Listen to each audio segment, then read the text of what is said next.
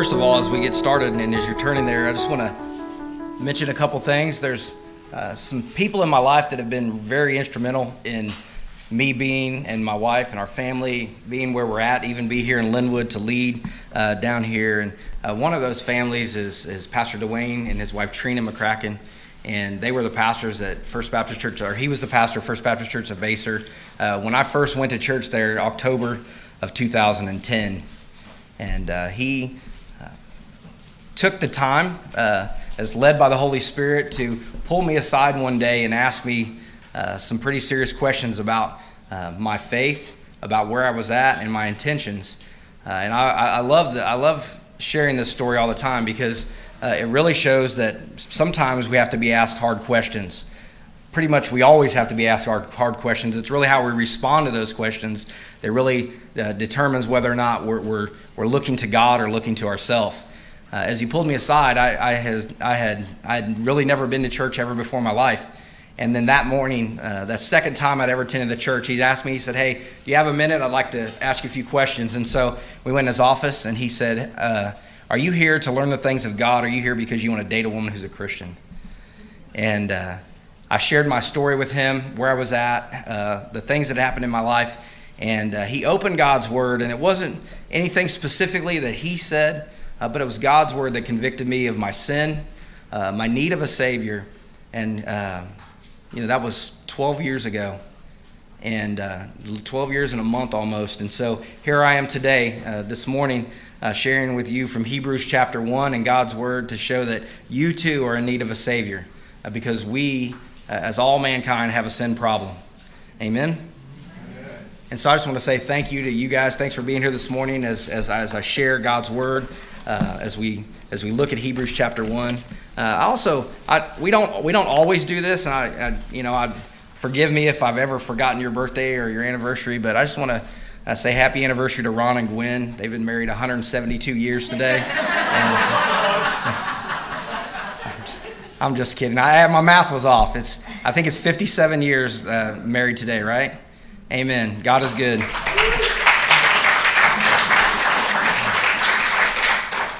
And so, again, just the relationship that I've had with Ron and Gwen, with Karen and John, the few remaining members here at Linwood Baptist Church who welcomed us in and have walked with us in step since day one and helped us to get to the point where we're at, to serving this community and growing in Christ. And so this morning, as we look, we've stepped aside. Pastor Mark mentioned a couple weeks ago, we were going through the book of Matthew. We've kind of stepped aside from that until probably January. We'll get back into the book of Matthew.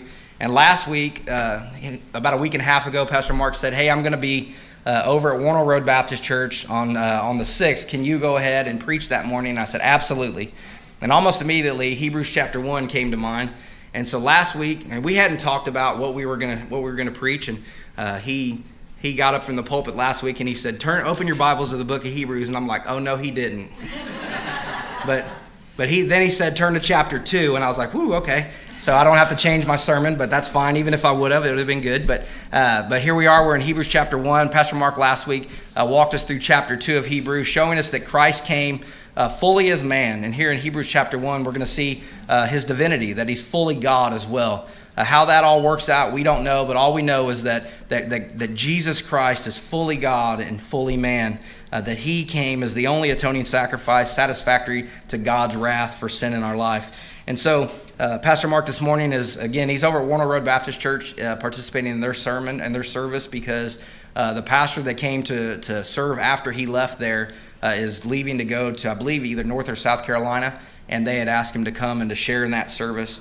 One of the fascinating things for me is not so much just how many people began to come to that church at Warnell Road whenever they went from 10 to 100, 120, and where they're at today, but also really stands out to me is that in his 10 years at Warnell Road Baptist Church, they trained up, prepared, and sent out leaders and pastors to plant. I believe he told me that there were 8 churches that they planted out of that one church in 10 years. And so all glory to God for that as well. And so, as we look at Hebrews chapter 1 this morning, you may ask yourself, what does 2 pastors going to Hebrews 1 and 2 really have to do with approaching Christmas? But both point to Jesus Christ, I mentioned earlier that they both point to the fact that Jesus is fully man and fully God, and that Jesus didn't come in the most of common ways, but at the same time he did. He was born, but he was born of a virgin, and he came and he was born in an area that was not what would be expected of a king to come, but Jesus did come as king. He came born as an infant, and he was king at his infancy. The book of Hebrews, as we look at this, has no identified author, really. Not many people believe that it was Paul, but many argue that it wasn't. But that really doesn't matter, because we know that the author of all Scripture is God himself. Hebrews was written to Jewish believers who were really contemplating, because of their persecution, of leaving. They thought they could leave their Christianity and run back to Judaism because of the things that were going on in their lives. The author states how that was not possible. And because the Old Testament, what the Jews believed in, the Hebrews believed in, was pointing to Jesus Christ of the New Testament. And as we're going to read here in chapter 1, and really the entire book of Hebrews, that Jesus is far superior to all things. Chapter 1 talks about being superior to angels, but ultimately know that Jesus Christ is superior to all things. It's Jesus plus nothing that gives us life. And then on Wednesday nights, our study that we've been going through is called The Old Testament Made Simple.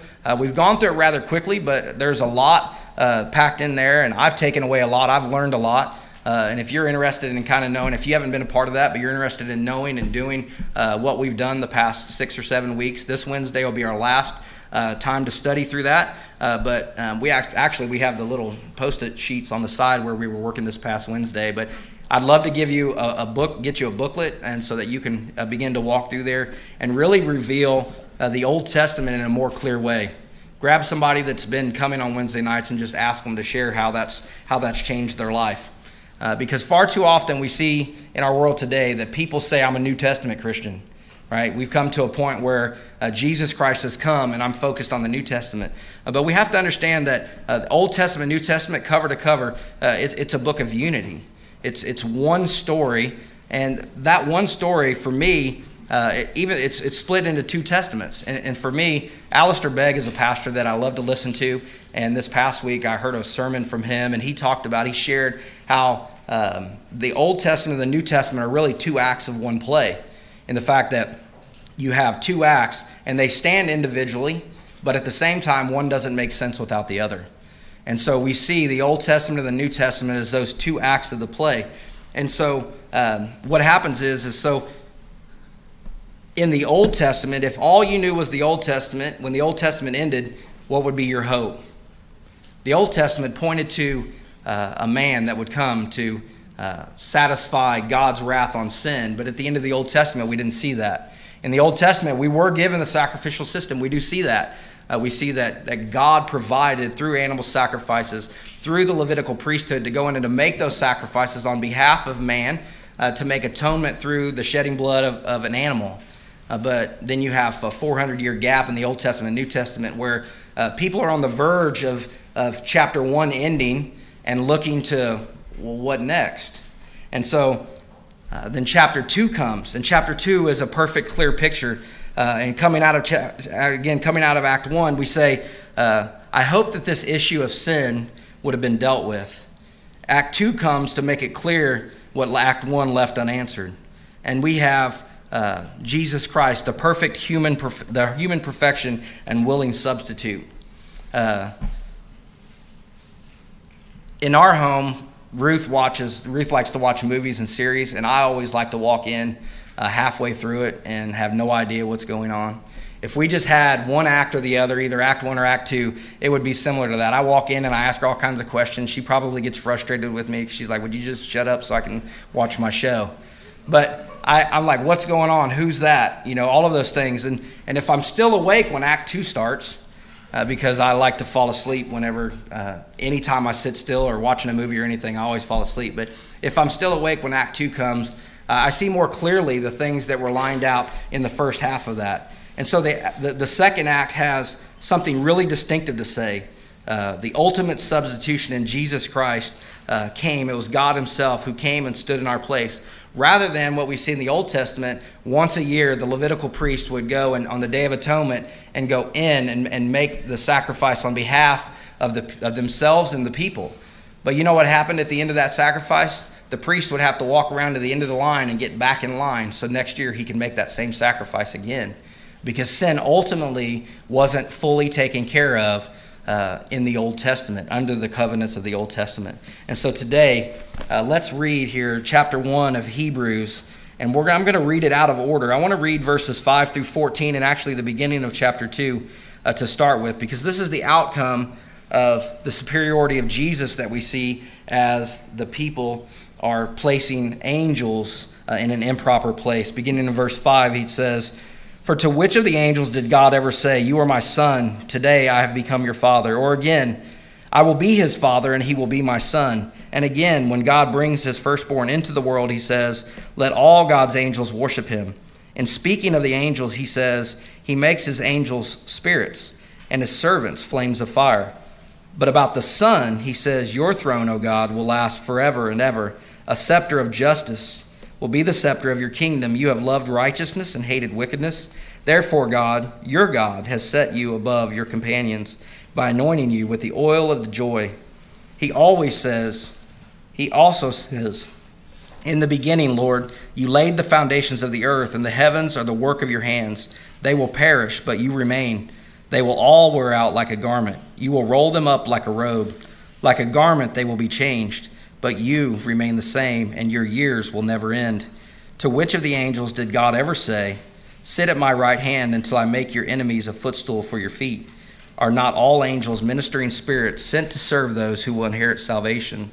And then the beginning of chapter 2, "We must pay the most careful attention, therefore, to what we have heard, so that we do not drift away. For since the message spoken through the angels was binding, and every violation and disobedience received its just punishment, how shall we escape if we ignore so great a salvation?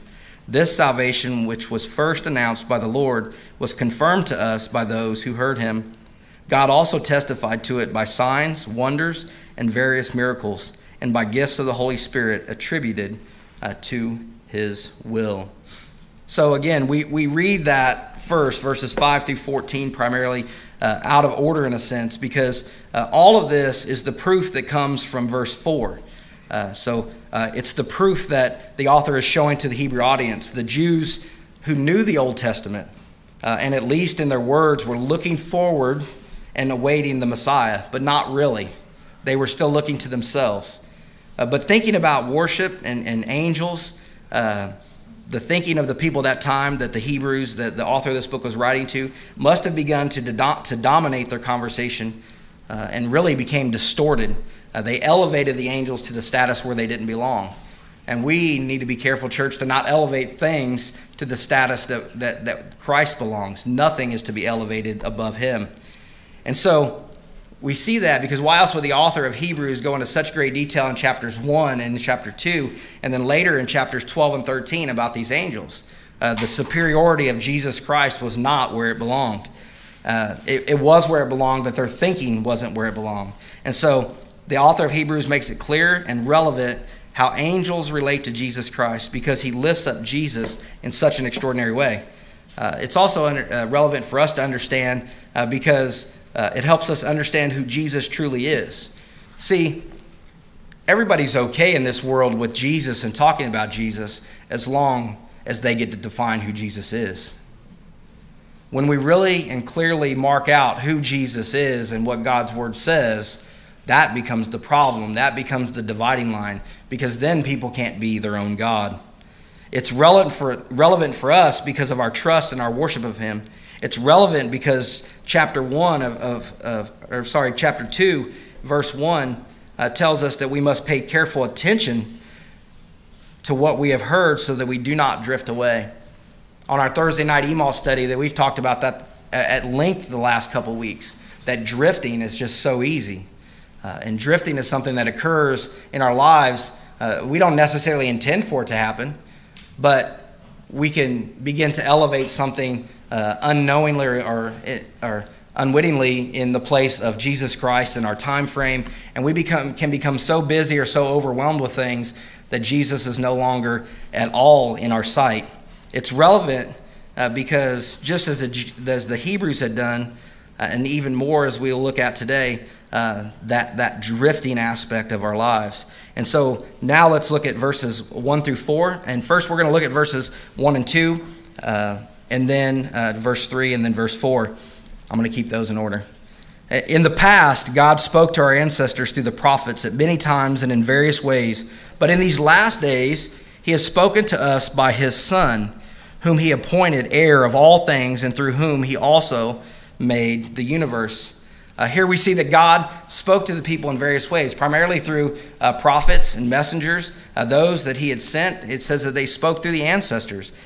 He did this to reveal his word to them, the Old Testament Torah. That's how we have that. That's how they received the law.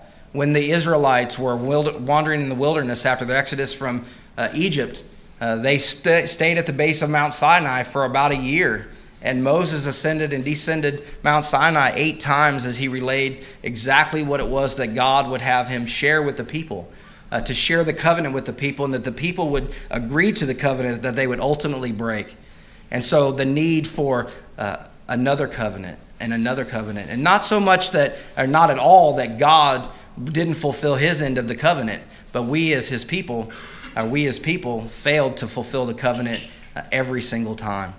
And so ultimately, as we see in the final covenant, the new covenant with Jesus Christ in Jeremiah 31, the telling from the Old Testament of the coming Messiah that God would provide for us, that he would come in and he would give us a new heart, that he would make us new. Nothing on our own accord that we would do to receive our own salvation. As they wandered, the God had ordered them to build a tent of meeting, a tabernacle at the center of where they encamped. There would be the tent in the center, the Levites immediately around, and then the 12 tribes would camp in all 4 directions beyond that. God would be at the center of that because God wanted to be among his people. God sought out, he spoke to them. They went to the tent of meeting, and God shared with them. And as wonderful as all of that was, it wasn't enough. God revealed himself ultimately here, as we see in verses 1 and 2, through Jesus Christ, through his Son. And verse 2 reminds them, the Hebrews, and us today, that in these days God is revealing to us Jesus Christ, the Messiah, the eternal life that we may have. And that only comes through him. John 14:6, Jesus says, I'm the way, the truth, and the life. No one comes to the Father except through me.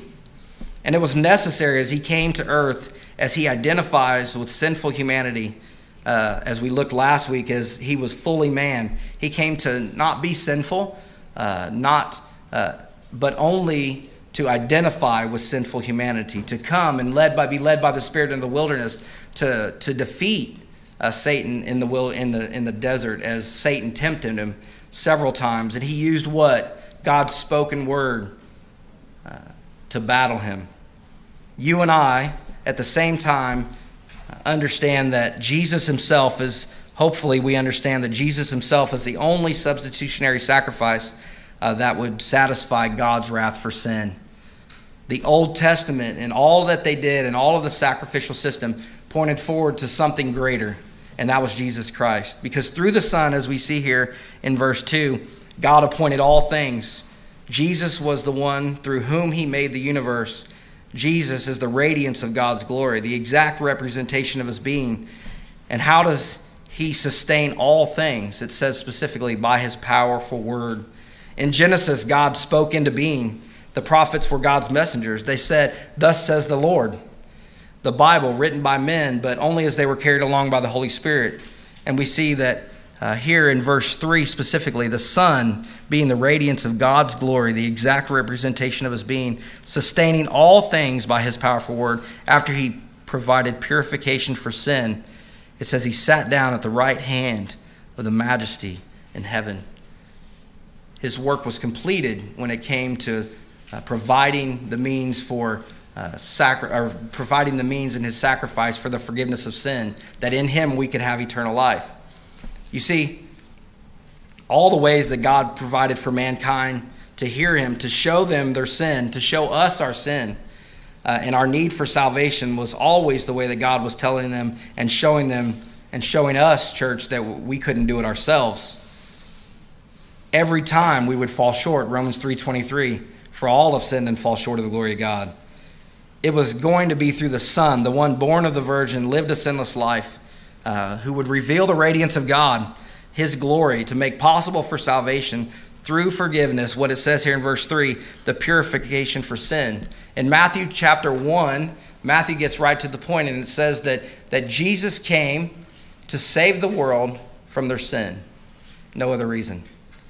To save the world, to save you and I from our sin. And we need that. That's ultimately our number one issue. Verse 3 talks about his radiance, God's glory.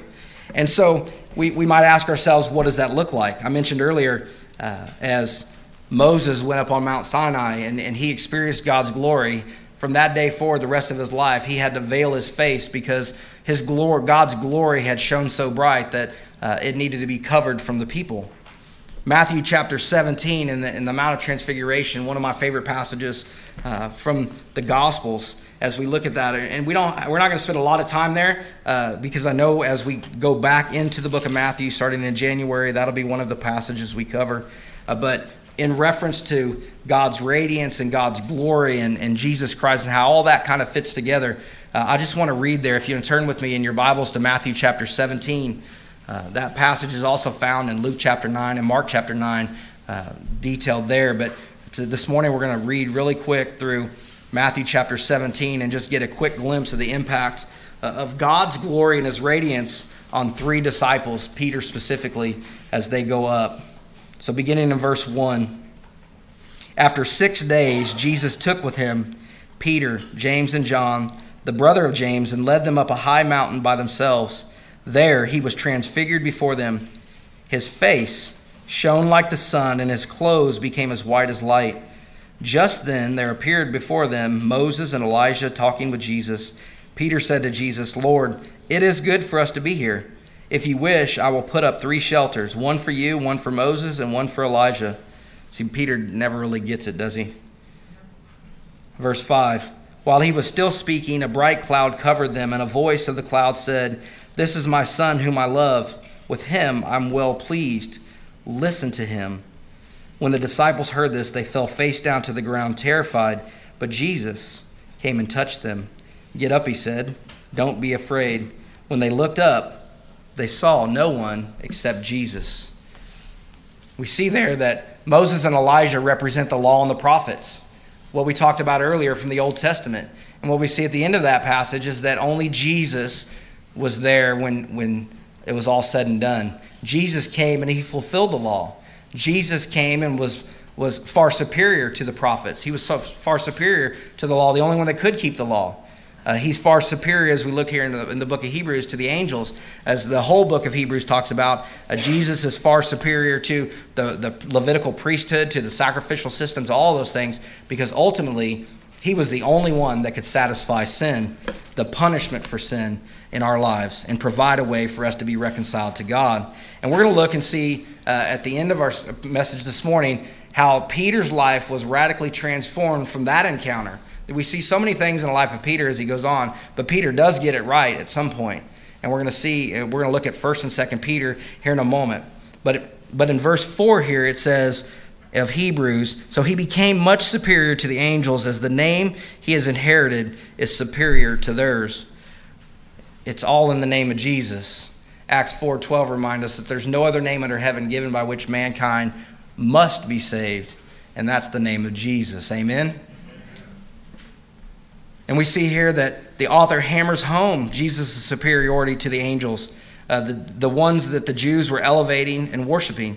And he makes it even more clear to the author that he knew that these Jews even had other ancient writings that they relied on, in which they say the Messiah should be preferred to angels. And in their ancient writings they say of him, he shall be exalted above Abraham. He shall be lifted up above Moses and be higher than the ministering angels. What the author here is telling the Jews is, I know that you believe Scripture. You say you believe Scripture. But even in some of your other writings outside of Scripture, you say these very same things. So you say you believe it, but ultimately, do they really? And the answer really is no. They're looking to other things other than God to understand and to fulfill what it was. And so I looked that up this week, and it's called the Jewish Midrash. And these are writings that the Jews believed would provide new insights, better understandings, a clearer picture of what the Old Testament was telling them, the things that they felt like the Scripture didn't provide. It gave them what they thought was a fuller understanding or awareness of spiritual, moral, and ethical truths and values that were only briefly and even mysteriously talked about in the Bible and Scripture.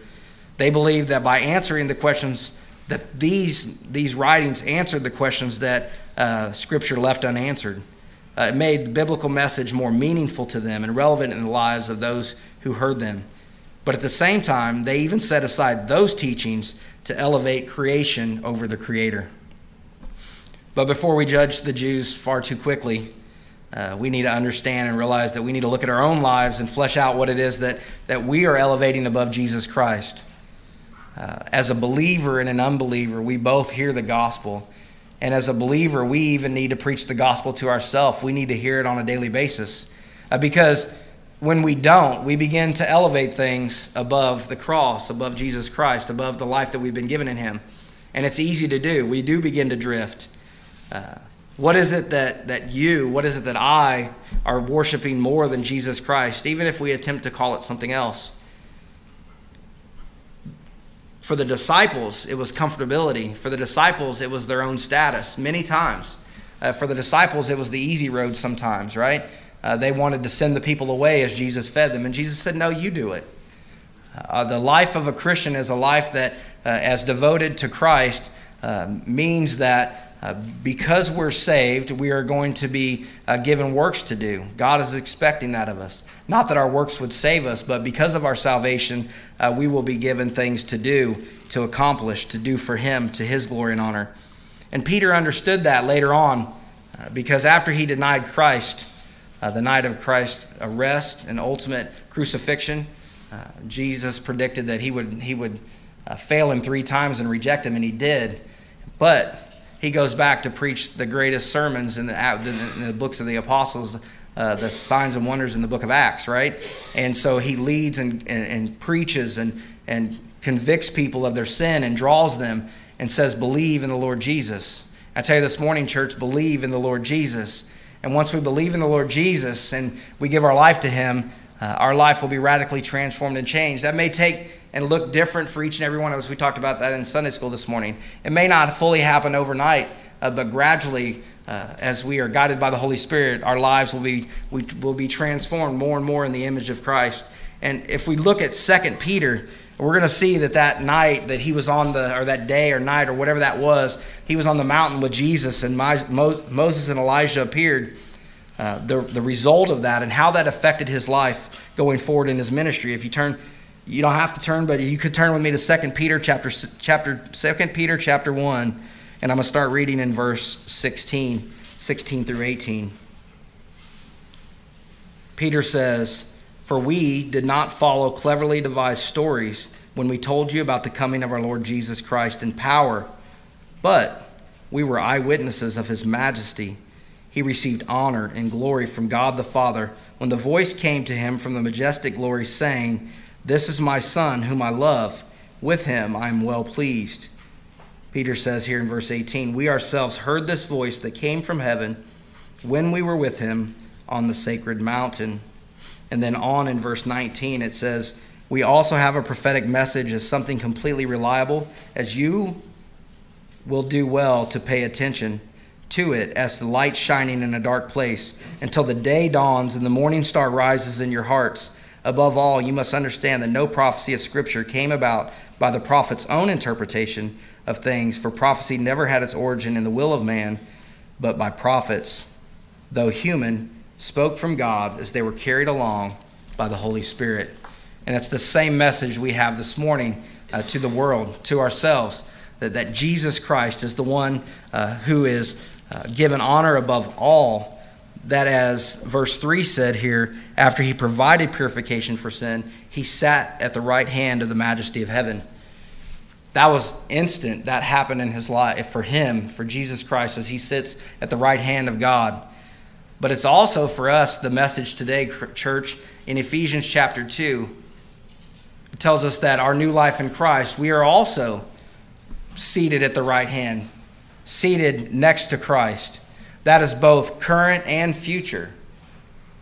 Because when we give our life to Christ, when we say yes to Him, we are instantly made new. We receive the Holy Spirit who comes in and indwells us and gives us the power over sin in our lives.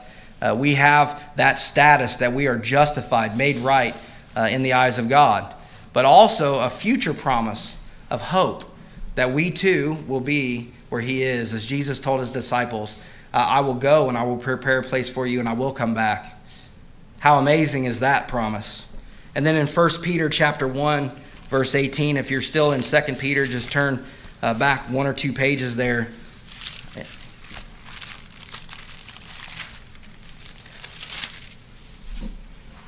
1 Peter chapter 1, verse 18.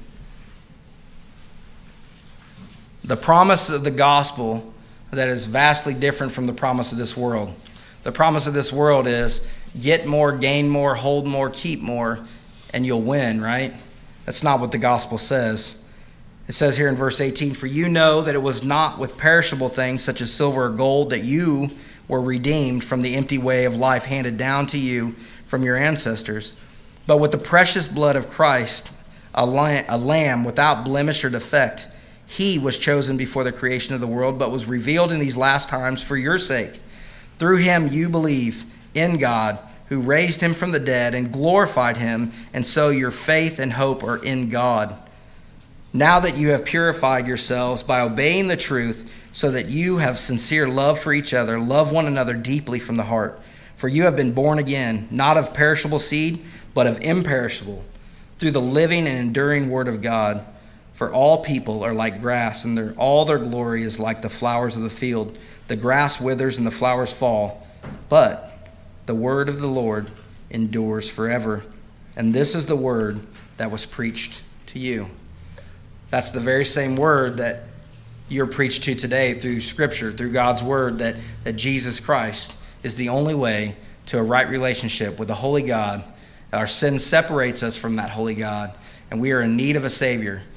As we began, and I talked about the Old Testament, the sacrificial system, mankind attempting to do it on their own, even though it was an act that God ordained, it was a clear understanding of what was to come, that Levitical priest would make that sacrifice time after time after time. We would day after day bring sacrifices. We would ask for forgiveness, but ultimately point to eternity lost, separated from God, because there was no ultimate sacrifice that would satisfy that. But in Act 2, Jesus comes, and He's the Messiah, the one who would save us from our sin. And this morning, church, I urge you to turn your hearts, to turn your eyes to Him, to submit to Him. And if today, for the first time, you're willing to say that I believe in God through Jesus Christ, I welcome you. We rejoice with you. I publicly call you to announce your faith in Christ. If you realize today that you are elevating anything in creation over the Creator, are willing to turn away from that, I rejoice with you. If you are this morning that see how you are respecting and elevating Christ to the status that He is, we rejoice with you. But ultimately, there's nothing that is above Jesus Christ at all. And apart from Him, we will spend eternity separated from God and an object of His wrath. And so this morning, as we close, I ask you, what is it that's keeping you from saying yes to Christ? And if you're following Him, keep your eyes on the cross. Continue to preach the gospel to yourself daily because we need it.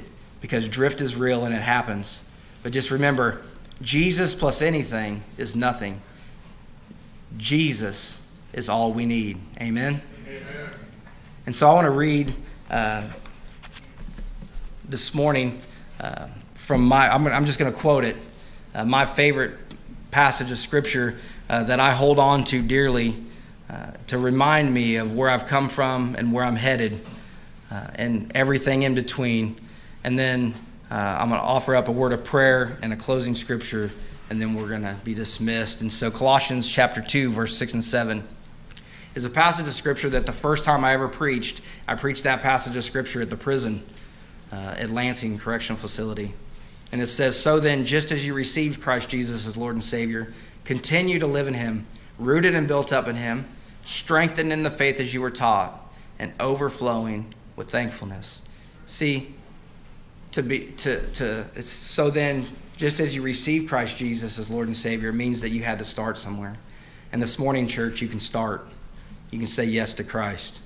And then once you say yes to Christ, continue to live in him. Stay rooted and built up in him. Stay strengthened. Share the gospel and overflow with thankfulness. Let's pray. Father God, we thank you for our time this morning. And Lord, I invite all who don't know you that this morning that say yes to you, that they would come. This morning, Lord, those that may be struggling with sin, struggling with depression, issues in our lives, as we see all around us that there are things that continue to drag us down, draw our attention away from you, and to hold us captive. And Lord, we know that we no longer have to stay captive to those things. As my brother Jim said earlier in, I believe, James chapter 4, that we are to cast our anxieties on you.